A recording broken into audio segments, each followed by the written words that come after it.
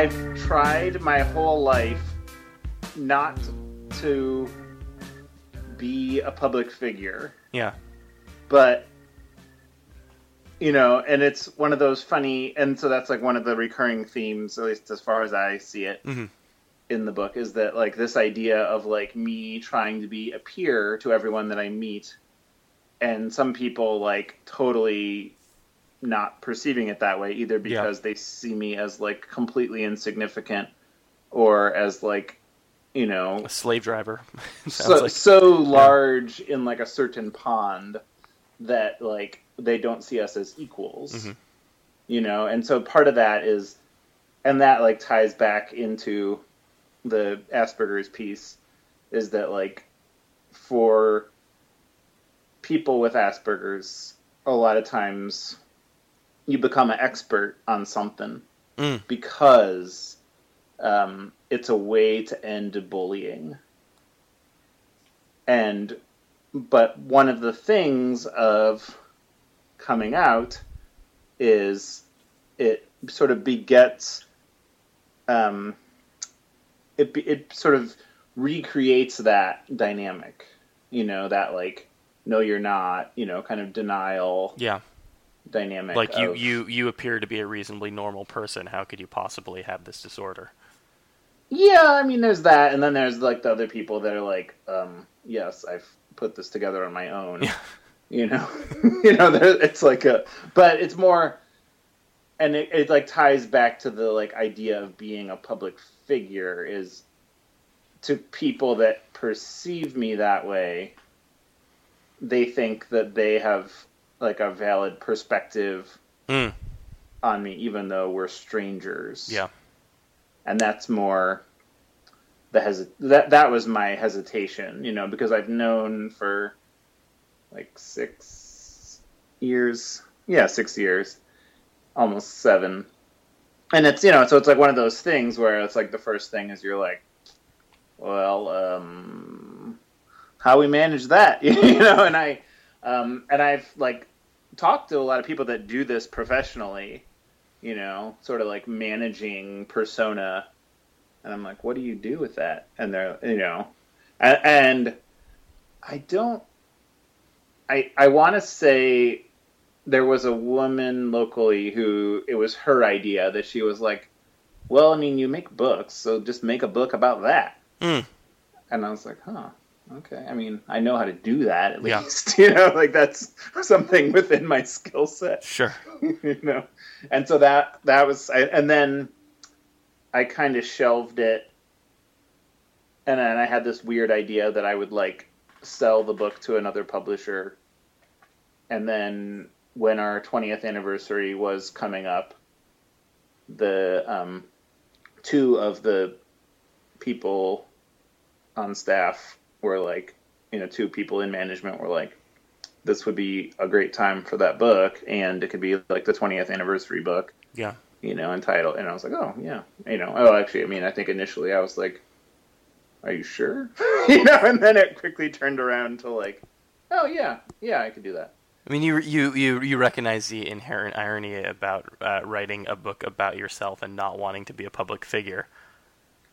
Well, it's like there's I mean that's kind of one of the other like recurring jokes is that in the book is that like all of these idiosyncrasies, and that's one of the funnier ones, because it's like in the world, in like one world, in terms of zine publishing, I guess I would say that's totally normal. Like writing a book about yourself has nothing to do with, well, maybe not nothing to do with ego. There might be a little bit of inherent narcissism in writing a book about yourself. But it has more to do with like exchange of ideas and like, meeting of minds and like peers being peers, It's not so much about like, hey, I'm so interesting. It's more like, let's learn from each other, And I guess that's still how I think about my writing about myself. But I think, as you pointed out when we talked last, there had been a good, did you say 6-year rift or so? And so it's like, maybe that makes more sense. Again, and I read the book really quickly, as I noted earlier. I wanted to try to finish it before we spoke. But I seem to recall you mentioning something about, I don't know if it was like egoism or narcissism or something like that, maybe playing a role in the condition. Oh yeah. It's funny that like number 4 in the clinical definition is clinical strength egocentricity. There it is. Yeah. Yeah. But it's like, I'm not, and it's one of those things that like really evolves with age, and it doesn't go away, but it evolves, so it's like when you're young, you just can't hear anyone else's problems or story or emotions or anything. And then like as you get older, you're like, I'm very serious about this. It's kind of how and it's like one of those most badassical superpowers that you're like, okay, yes, I will take on this very unlikely, difficult goal. I wonder if it has the added benefit of making you, since you almost have to kind of like force yourself to be not empathetic, but force yourself to really, I think be to listen. You say this a little bit towards the end, to listen more to other people and to really take great pains to observe like sort of non-verbal communicative signs that they're sending out. I mean, I wonder if if it can kind of wrap around and ultimately make you a more empathetic person, because you're constantly forcing yourself to be conscious of that, where if versus other people who are just completely taking those things for granted. Yeah, I think that it's funny that's in my personal life now, people that have met me in the last 5 years, they just cannot see it, because it's like you literally get professionally trained how to resemble a neurotypical person. You're like a spy. You're undercover. No, I am a spy. And it's funny though, because it's like, and that's the weird difference is like I don't have, like I physically cannot have empathy because I do not have it's called the mirror neurons in your brain, and mine are so dull that like I just cannot perceive that, and so it's this weird, like I have an intellectual equivalent, that like I can learn what to pay attention to that other people are are born knowing, and it's a weird thing, but because it's like not instinctive, it's kind of fun because I'm so intellectually observant about it now that like most of what I want to talk about is what I perceive in like social mores of strangers' behavior. Does that make sense? Yeah. Has it? On finding that out, has it made you a little more hesitant to start to kind of build close personal relationships with people, knowing that there are certain things that no matter how hard you try, you'll never be capable of? It's kind of the opposite, actually. So I'm at the point in my life where I can intellectually mimic that behavior. Yeah. Pretty competently. Like, as in, we have, like, anybody that's worked at Microcosm less than 4 years, like, they are actually some of the more difficult people to like see this as legitimate, because just don't see me behaving that way now, whereas and it's the same way like people in the rest of my life, whereas in my younger years I would you inevitably it's a disaster. You can't have that kind of emotional closeness because you don't hear what people are saying. You don't pick up on what their subconscious nonverbal cues are. And so people don't know that. And so they think you're just like insensitive. They think you're uncaring or malicious, you know? And whereas now I have the intellectual capacity to recognize facial expression and to know what that means. Though it is funny because now it's like there's rules that I'm taught, like don't ever talk for more than 3 sentences unless I'm telling a story or being asked an expert opinion. And even that one gets dicey. Yeah. Because, you know, it kind of just, like, once I learn all of the social mores, and then I see other people not doing them, I'm like, what's wrong with you? Like, I spent years of my life perfecting this, and, you know, you can't be bothered, you know. And like, obviously, like, I don't know what's going on with every stranger, but at the same time, it's like one of those things where now, you know, when I was younger, I didn't notice when a situation was awkward. Yeah. And now I can't not notice, you know? And so, but it does help. It's like I have I don't know, I have a closeness with people in my life now, which I didn't have before, you know? And I think that's what you're sort of getting at. Yeah. Well, are you, I mean, are you, is it just kind of an inherent part of the way you relate to people now, or is it something that's kind of always in the back of your head? It is what? You know, these sort of these rules that you've had to teach yourself. Are you constantly thinking about them as you're trying to interact with people? Well, yes, but it's like, for me, rules and order are a comfort, not like a stressor or a hindrance. You know, it's like, like when I have a format to abide by, like that works really well for me because I know what expectations are, and I know how other people will be engaging with me. You know, so it's funny, but it actually is the biggest help. You know. Did you?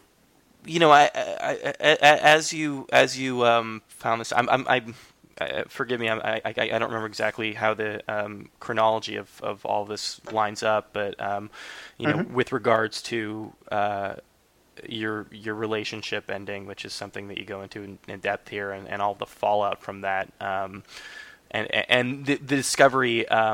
That I guess is the diagnosis of Asperger's. Did you have a moment where you sort of went back and looked at some of your past behaviors and insofar as how you know, obviously, you know, it sounds like there's probably fault on both sides, as there always is in relationships, but you know, did you? I mean, was it clear that that condition played a big role in your sort of inability to continue that relationship? Oh, absolutely, yeah. And that's actually like one of the features of diagnosis is you have to have a failure. You know, like the condition has to cause failure in your life, you know. And I had sort of narrowly dodged that for the first 25, 27 years of my life somehow, you know. And I never, I mean, mostly just because, like, I was not, you know, I was essentially invisible in school, and, you know, I didn't go to college, and I didn't, you know. And so, and I started microcosm when I was 18, so I didn't have to, you know, have that. And I had jobs, but I didn't take them seriously enough to, like, it get to the point where I would get fired. So that was the real, yeah, my marriage was the real failure that brought it to light. I mean, it sounds a little bit like this sort of the classic addiction of having to hit bottom, before you seek help. Right, because it's like for most people they would get diagnosis when they have children, and I have no children, or they would, if they were younger than I was, they would get diagnosed when they were, in school of a certain age. Teachers would know what to look for, and then they would be sort of filtered out that way. Yeah. But I sort of missed every check, So yeah, it did require me hitting bottom, which, and I tried to frame it in that way too, because I think it makes a better narrative, and it's like, as far as objective as I can be, that's like how it happened, But yeah, the whole, and obviously there was mutual fault, mm-hmm.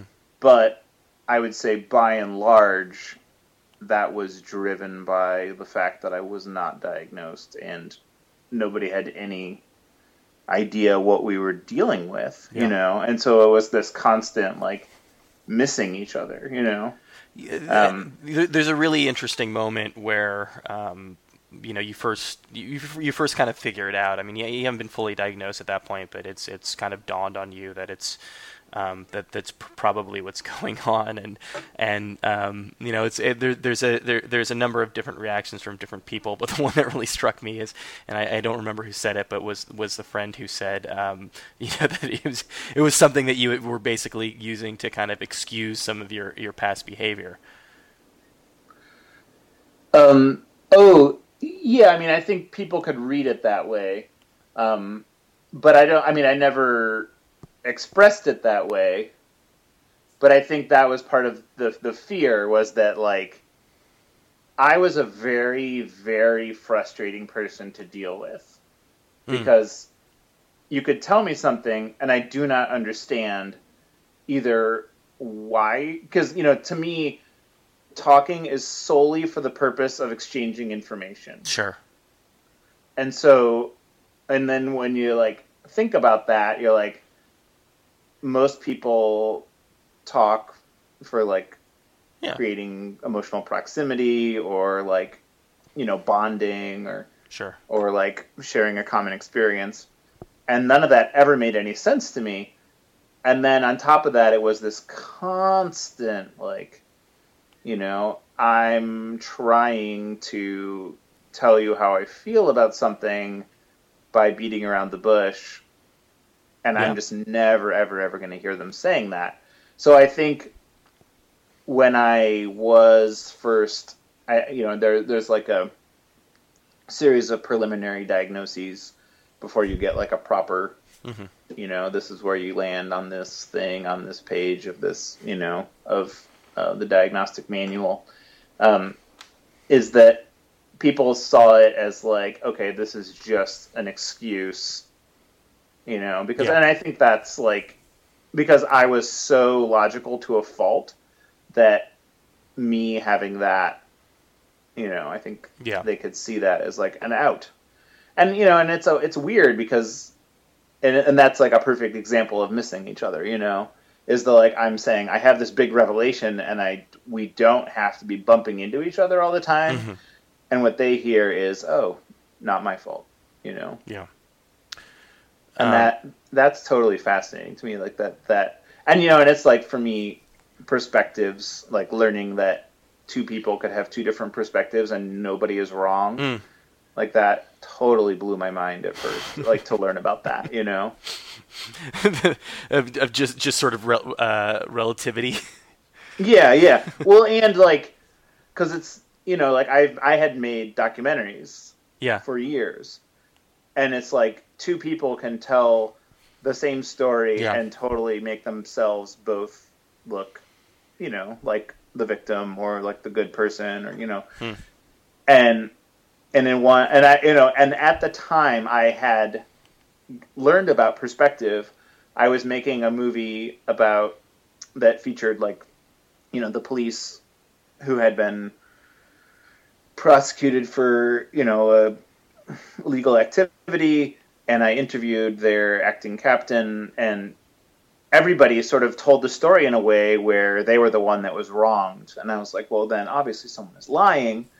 But learning about this, I'm like, oh my God, everyone can just see it their own way, and that's what directed their behavior in the first place. Yeah. It's not like they're trying to justify what they did.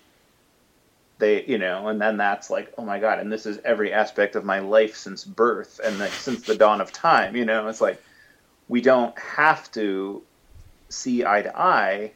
Like, we don't even have to agree to be friends with each other.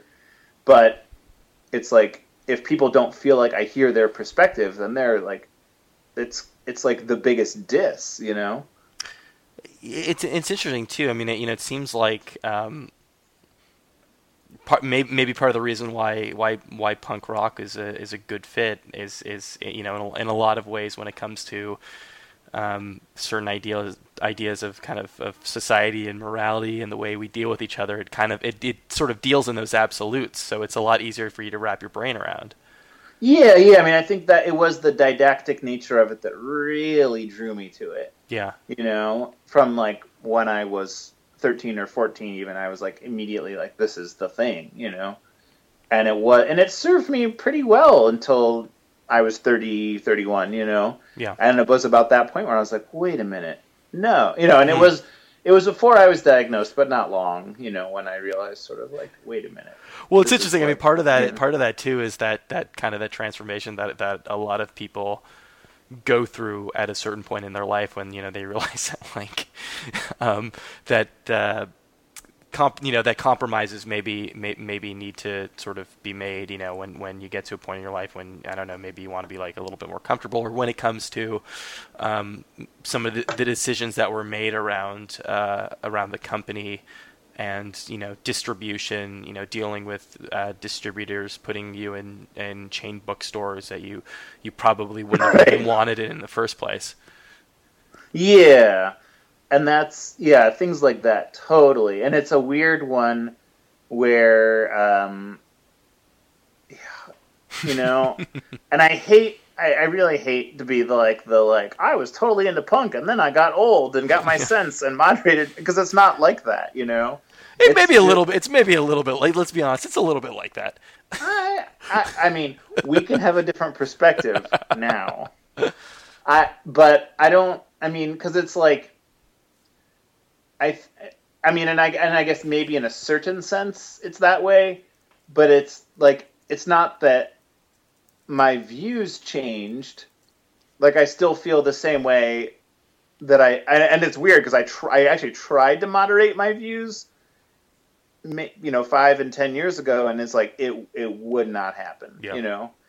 And so like my views are as extreme as they ever were, but I just have a much more nuanced analysis, I guess. Yeah. And it's, and that's the part that like kind of bums me out, because it's just so hard to explain that to young punk rockers, because it's like the my way or the highway thing, Yeah. And it's very much the like, well, you're black or you're white, you're right or you're wrong, There's no, we deal in absolutes. Yeah. And I don't, and I still have this total, like, it still cracks me up to think that, like, our books are sold in Barnes & Noble, because that is so hilarious to me that, like, in my mind, I'm like, how do they not know better? Like, how did that, like, who made the mistake of buying these books? Yeah. But at the same time, it's like, that's their call, and it's weird because, like, as a book publishing company, there's very little crossover. Like you discover, or I discovered, that like punk rock is literally a marketing term, Mm-hmm. And there are stores that respond very well to it, and there are others that are like, so over. We don't deal in that. And it's not like an ethic or like something that guides decision making. It's like, it's something that you sell, and that is still a little hard for me because I'm like, but it's this, it's this earnest, sort of meaningful thing that changes lives. Yeah.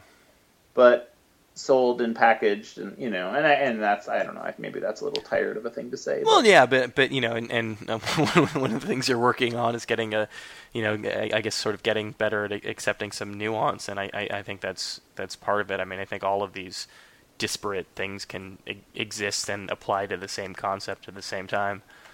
Right. Yeah. That's true. But I think of it as, it's like, how do I put it? It's like, on one hand, like we have a bottom line that like we have to bring in the same amount of money that we spend every month.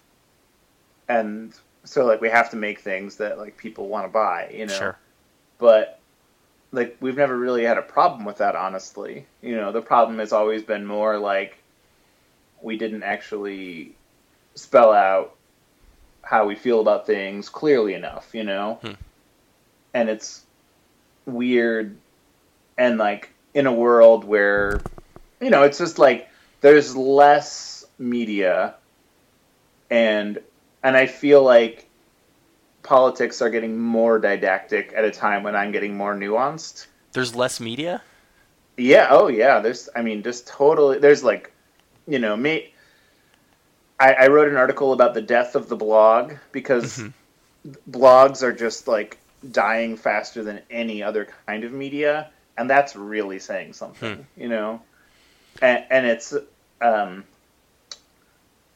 but everything from like any way that you would learn about a book, a movie, there's just fewer and fewer of those things. So I commend you for carrying the torch.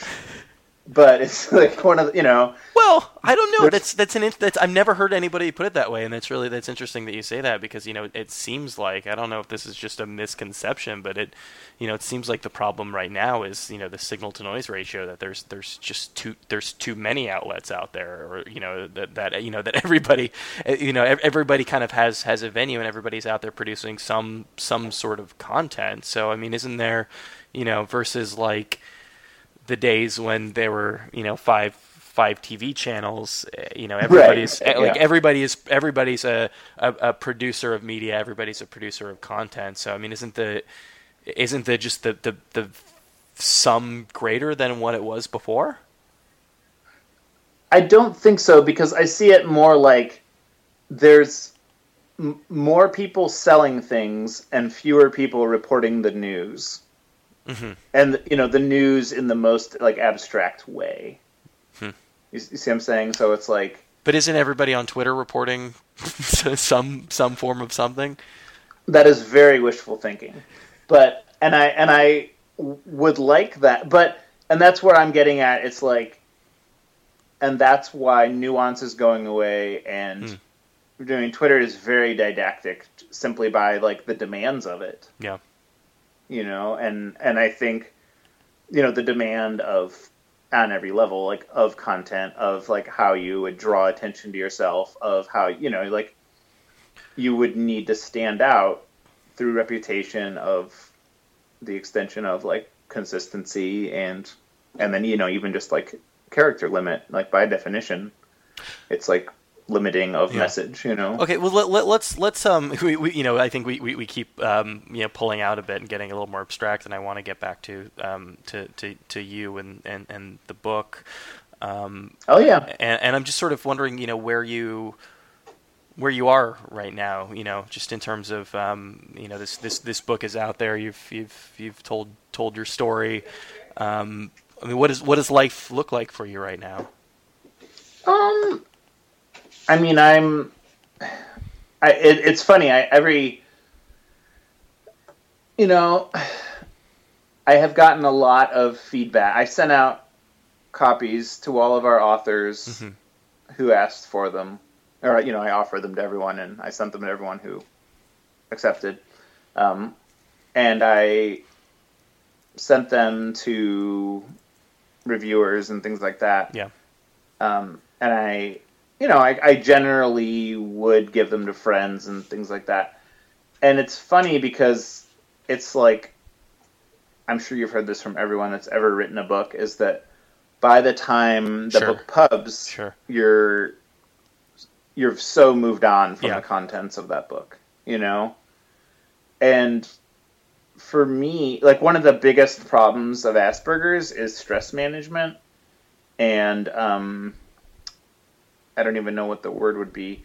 I mean, they clinically they call it meltdowns, that you're basically, when anything disrupts a routine, it like increases your blood pressure until you snap, is the probably the simplest summation. And so, part of that is like, I don't know the last time, I get stressed still, but I've managed that to such an incredible degree that, like, I'm probably the most flat person, like, comparable, stable emotions all the time person that I interact with on a daily basis, Mm-hmm. and that, it's weird because it's such a total turnaround, and it's similar to, like, intellectualizing empathy, that the having to learn about it and having an awareness of it has sort of forced and propelled me to, like, being more stable than other, than people that would never think about it. And I'm, and so it's weird because to the people that are reading the book, like, I'm, still in that place that I was 10 years ago. And in reality, I'm able to do exactly the kind of things I want to do. I'm not in any kind of financial peril like I had been for so long. I don't have, I'm happy, like, I've been in the same committed relationship for 7 years, My life is very stable, And I literally, like, go to work and come home at work from work at 5 every day. It's like I could not have the, like, more of a rhythmic life if I tried. And it's weird, and and we're just cutting back travel, being at home more. The idea being a quarter of the year or less, down from half the year. And, partly it's like being at home, and I guess it's like, for so much of my life, I was so unhappy that I never wanted to be at home, like, from when I was, like, a kid to like when I was a teenager to, like, my 20s. And it's just not like that anymore. It's like, I want to be in my life. Like, I don't want to be away from my life, And I think that's probably the biggest change. And then, and it's also like, my work is way more rewarding than it ever has been, because, like, we have the mechanism and the reach to, like, do virtually any kind of book that we want to. And then we have the distribution, we have the, we have the, like, the history and the life cycle that we don't have other publishers our size competing for the books that we want to do. Mm-hmm. And that makes my job just way more fun, because, nothing is time-sucking, like arguing over a contract, or, like, having to match terms, or, or, like, talking big, to, like, create matched expectations with someone else that, like, simply has more money, more resources than we do, And that's, like, I don't have to, and my strategy was always, like, this is what we can offer you, period, and people would be like, okay, this other person's offering this, and I'd be like, all right, that sounds like a good deal, it's like, it's like, I can't play that game, and now we don't have to, I guess is part of it, and honestly, getting along with everyone around me, it's really rewarding. I mean, yeah. I say that to anyone else out there who has Asperger's unmanaged. Yeah. You know, it's like nothing is better than like not having that unpredictable stress, because like the worst part about it is you never know how anybody feels about anything. So everybody feels volatile and like unpredictable, and you just don't know what's going on around you. And now, you know, and like there's still moments where like I have fear that like that's going on, and then like everybody will laugh at my joke and it will apparently not be that way, you know. And you know, it's like I feel I do not relate with the work of my former self, you know. And that's like the weirdest. Like I did we made a zine 10 years ago for our 10th anniversary, and I wrote probably 70-80% of the content myself, and that I tried to reread it when I was writing the book, and I just couldn't do it because it's so, to me it's like so bad. It's like I just don't think like that. I don't. Yeah, I mean, part of that. I mean, part of that is just, I think, the natural process of getting older and maturing. I mean, I think, you know, everybody experiences that to some degree of not being able to go back. You know, not really necessarily recognizing themselves from 10 years ago. But obviously, you've had a more kind of radical transformation, or at least more radical realization. Yeah, I guess there's that. But it's more than that too, because it's like I read it and I'm like, who well, I don't know. I guess everybody probably criticizes themselves, but it's more like I read it and I have no memory of it, of who that person was, and it makes me curious, like if I actually did it, you know, it's all that kind of thing. And it's kind of the same way when I look at photos of myself, you know, and I don't know how to explain it more than that, though I've seen other people that get adult diagnoses say similar things, and that makes me think that there's something to it, you know, that it's more than just, you know, it's like you, and for me it's almost like a stark line, you know, like I read things that I wrote 5-6 years ago and I'm like, I like this. I think this is good, you know. Whereas that never would have flew with me before. I kind of would like finish something, put it down, and be done with it, never look at it again, because I'm like, you know, I bet there's typos in it. I bet it's bad. I bet I don't like it. I bet I would do it differently now. Whereas, like, you know, maybe that's just like refined craft or something. I don't know. You touched on this earlier. You know, you mentioned that like. You know, again, what seems probably to most of us like a very basic idea that life is just better when you get along with the people around you. But you know, you're in a but you know, Portland is a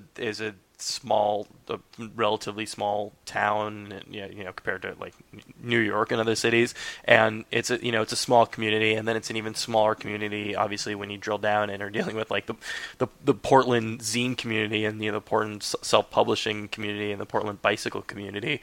You know, and based on what's happened to you in the past decade, I mean, there's a lot of kind of fractured relationships in there, and I'm wondering if you feel like, you know, part of this process, part of the process of figuring out these things about you is attempting to go back and repair as many of those relationships as possible. You know, it's funny that, like, I mean, obviously, like, that's a motivation. I mean, not a motivation. That's, like, on my mind, of course, you know, this idea that, like, people would really find this edifying. Yeah. Because I can't tell you how many people, like, insisted that I was crazy or otherwise, and then for them to find out that they were actually right and that I'm agreeing with them about this, like, what could be better than that? But it doesn't really work like that, though, you know, and that's one of those harder points. It's like, you know, and and I would say that like Asperger's is about pain, but I kind of feel like it's not any more about pain than life is about pain. We're just kind of like self-obsessed in that way. So it's more like, you know, they have what they call cognitive behavioral therapy, which is it's the mainstream sort of way of intellectualizing understanding of other people, and understanding psychology that way. And one of the one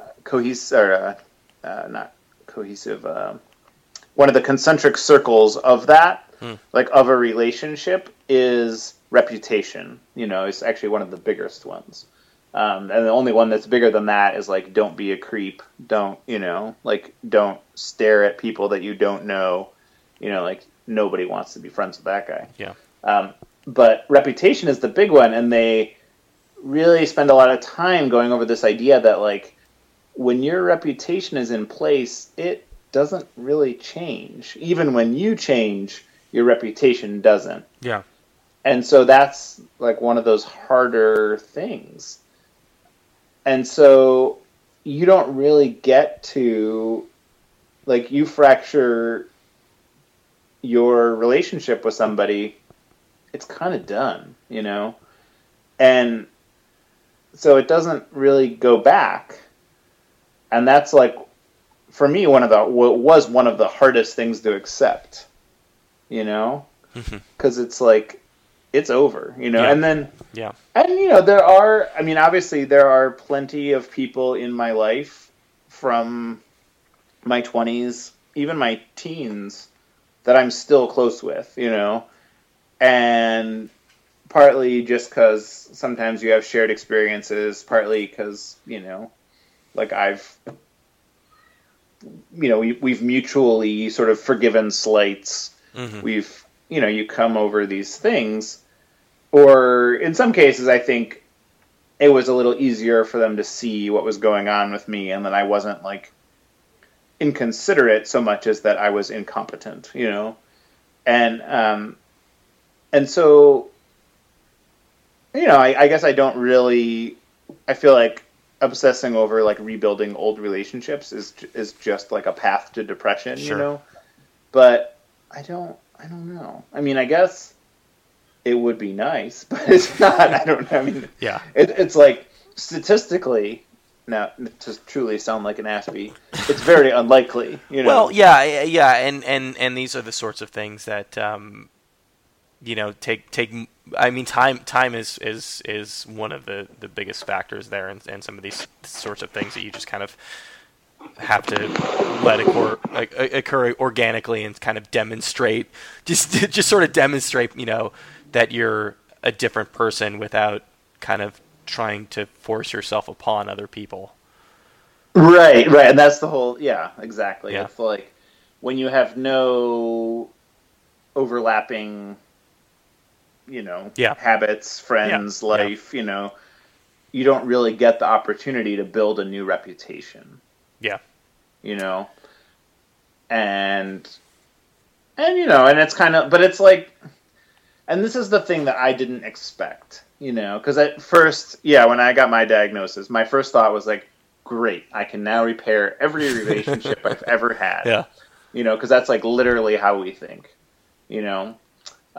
And very immediately, what I discovered was that it's actually really traumatic for me to re-engage with people from those parts of my life, because, you know, the way that they feel like they've had to react to me, or the way that they bring up, you know, it brings up old patterns.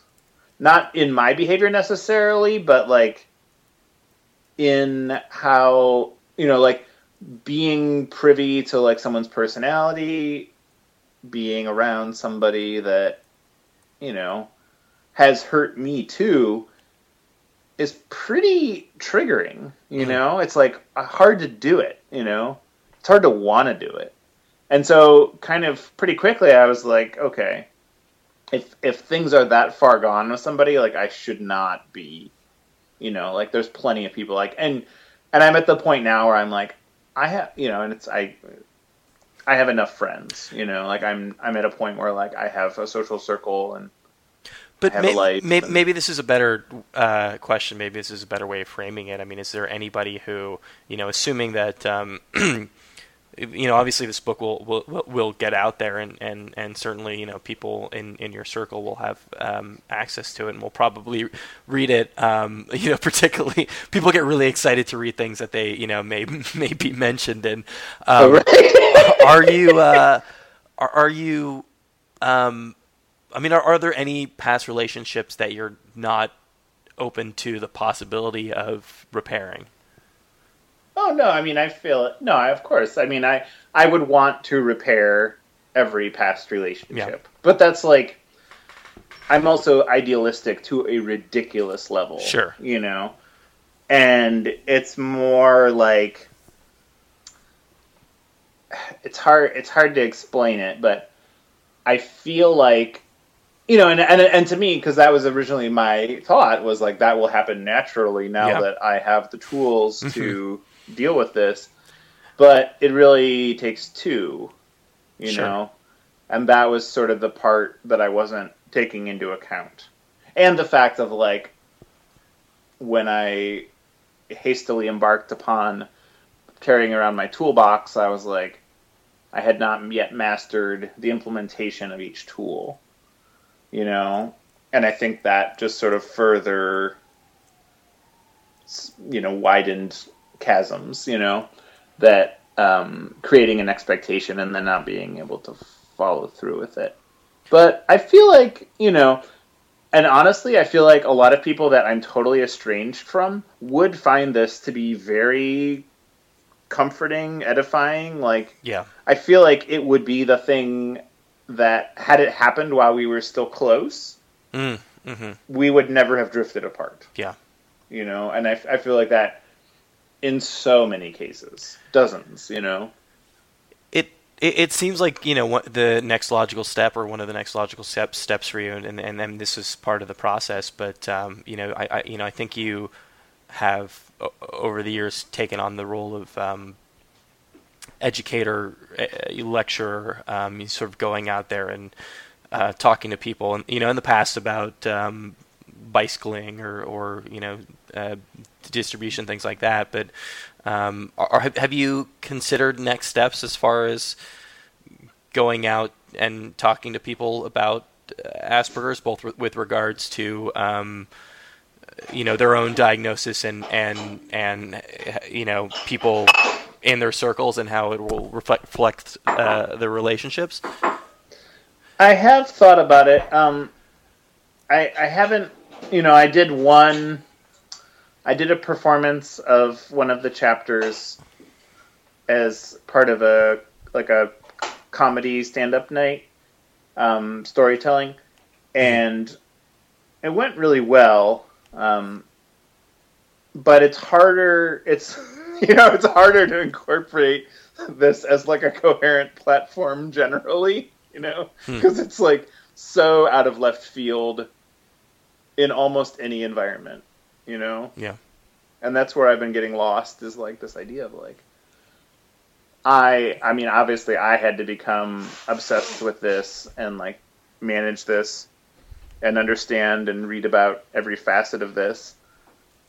But it's, you know, and then it's like ironically putting me in the box of being the like self-obsessed Aspie with an area of interest that I will talk about nothing but, you know? And I, you know, I had probably a year like that. And it's kind of like when you learn about anything. Yeah. Well, when I learned about anything, I have that year. Sure. But I want to do something like that. I just haven't figured out how to do it. And part of it, too, is the, like, there's a pretty broad misunderstanding. There's a lot of stigma. There's, you know, I mean, and that's one of the reasons I waited so long. Is because, like, I find it fascinating, but, like, you know, a lot of people, like, their level of knowledge is so limited that they're like, well, I've seen you have emotions, so I know that that's not true.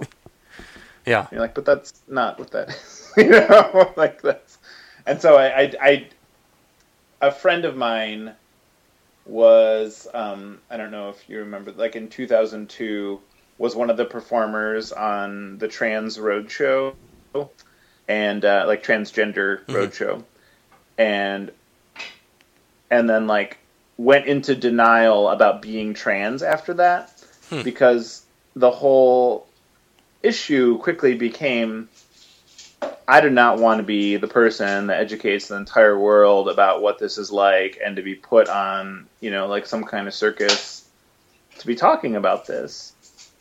And, I don't, I actually kind of don't mind doing that, but it's very stressful, like I don't mind, because, at least at the moment I'm still pretty like high on life about all of this discovery and all of my own like revelations about like not only myself but like all of these like interpersonal dynamics. Yeah. But it will wane with time, and I'll like get obsessed with something else. and that it's harder to, like, I can't just go to like the zine conference and talk about I have Asperger's. 45-minute, talk. You can? I mean, it seems like you might be able to, right? I mean, isn't that kind of a good forum for that? Yeah, I mean, in a certain sense, but, and I say this somewhat like,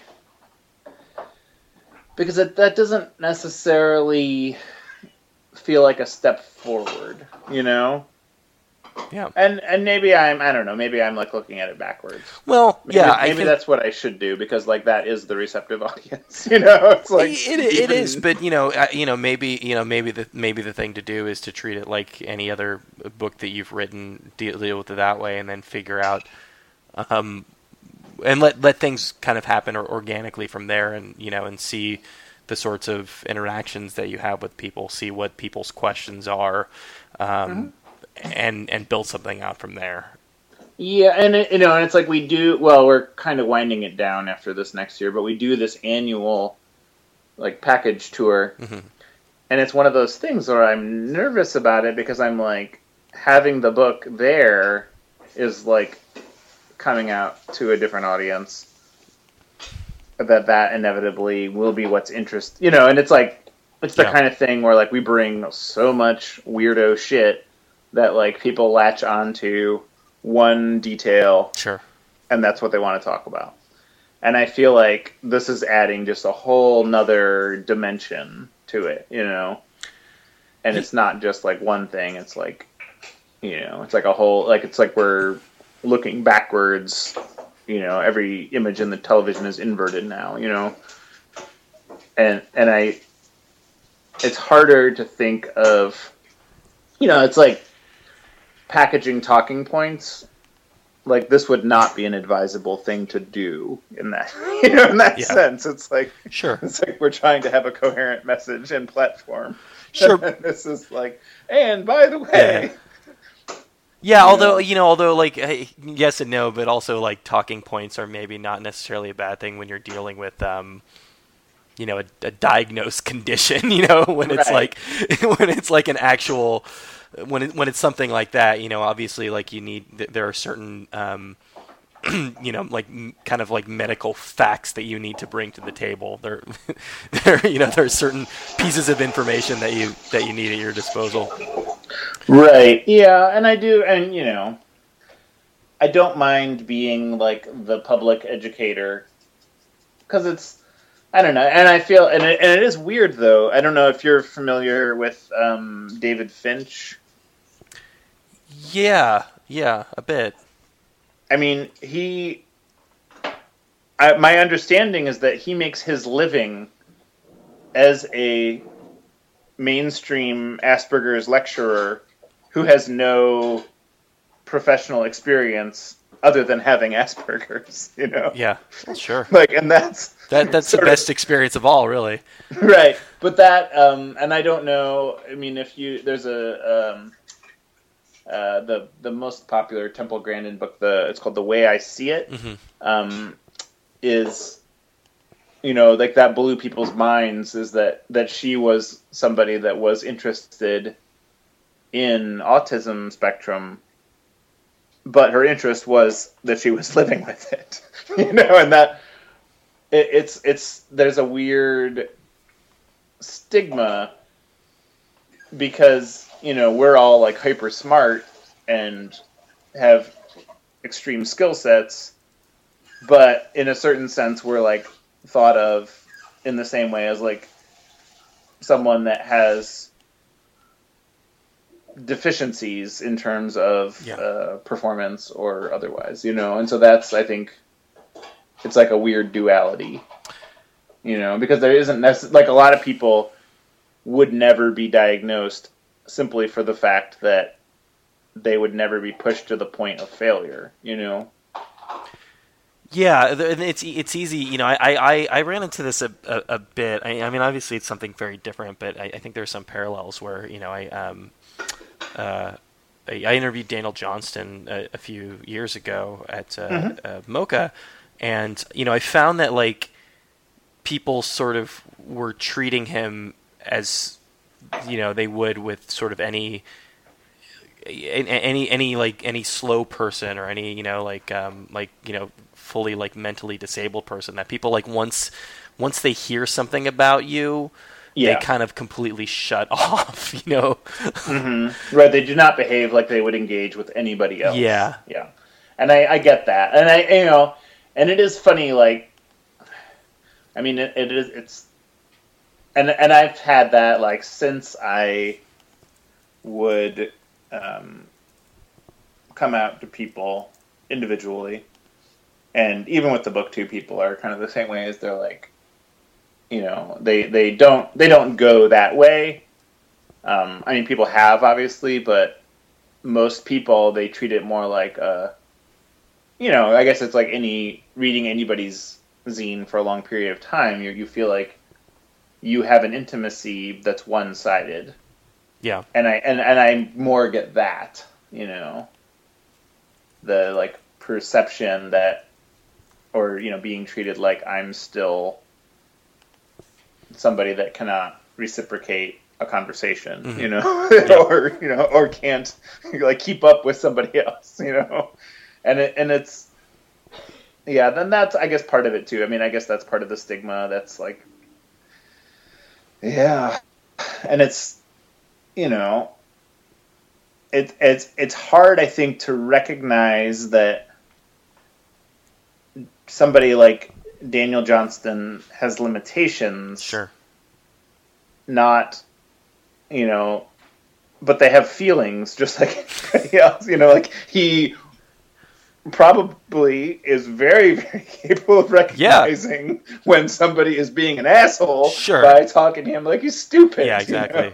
Exactly. And I guess no matter what you got going on yourself, it's like there's misconceptions about that, and that and I guess it was enough combined with the like fear that this would be like further leading to being bullied, that I was like, I do not want to be the one that has to have my shit so together that when somebody comes up and is like, hey, how come this, I have to refute all of that, or like I have to be the one to like speak to every misconception they have, Yeah. It's just like it's that part is an unfair burden, It's like, when I feel like the exchange is more like, hey, this is where I'm coming from. This is what I had to deal with.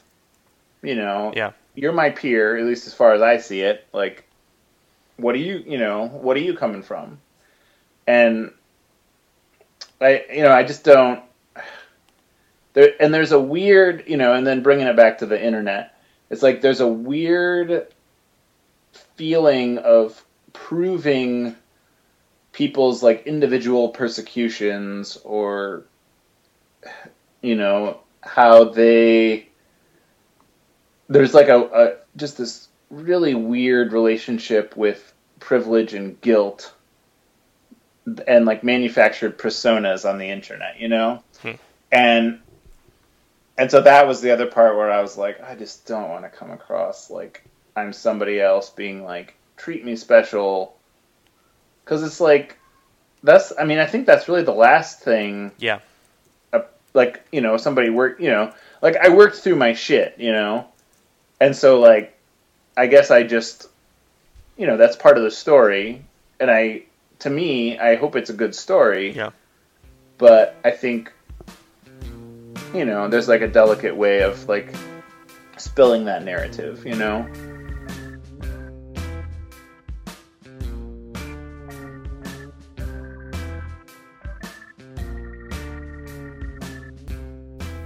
There you go. That was Joe Beal of Microcosm.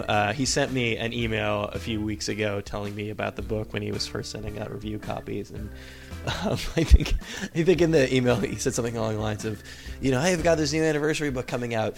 The big shocking reveal is I've got Asperger's. I love the fact that he was working on this book for a while and decided that he was going to, you know, keep this this secret from his life as this kind of like big expose in the book, but really fascinating, really interesting to hear. And you know, as we spoke about in that interview, and as he talks about it in the book, this idea of having a conversation, going to see a therapist, and you know, when he first, even before he was first officially diagnosed with that, having her tell him that, you know, she suspected that this is what was going on with him, and then kind of everything else prior to that in his life just sort of snapping into place. You know, all of the various interpersonal relationships that he had with people. You know, he goes into very personal detail. It's a very bare book in a lot of ways, and you know, discusses his breakup with his wife, and some of the professional fallout that came about because of that. And you know, it's sort of, you know, it's kind of fascinating to watch somebody just go through these patterns in their life and then figure out that, like, yeah, and you know, you can't necessarily chalk them all up to that one thing, but there's a pretty good chance that it's played a pretty big role in really all of your relationships up to that point in your life. So fascinating book. We got a really kind of a big head start on it. It's not out until March, but you know, I thought it'd be nice to start the conversation about it right now. It's coming out on Microcosm, maybe Microsoft. I don't know. Maybe a new distribution deal is in the works. It's coming out in Microcosm in March, and I think it's probably going to create quite a splash in that community when it does. Thanks so much to Joe for taking the time to do that. Thanks to. Well, I actually edited this thing together, which is probably why the levels are all terrible and doesn't sound as good as usual. But I'll thank Brian, as I always do, for editing the show together as he does. Thanks to everybody at the Boing Boing Podcast Network. If you like this podcast or many other fine shows, you can check out over on iTunes. And while you're over to iTunes, you should take the opportunity to rate the show if you liked what you heard. Also, 130 odd episodes for you to go back and enjoy if you just started listening now. What else? Follow us on Tumblr. It's riylcast.tumblr.com. That is the first and best place to get all of your RIYL related information. The email address is riylcast@gmail. If you've got any feedback, like us on Facebook, blah blah blah blah blah. We will be back very shortly with another episode of RIYL.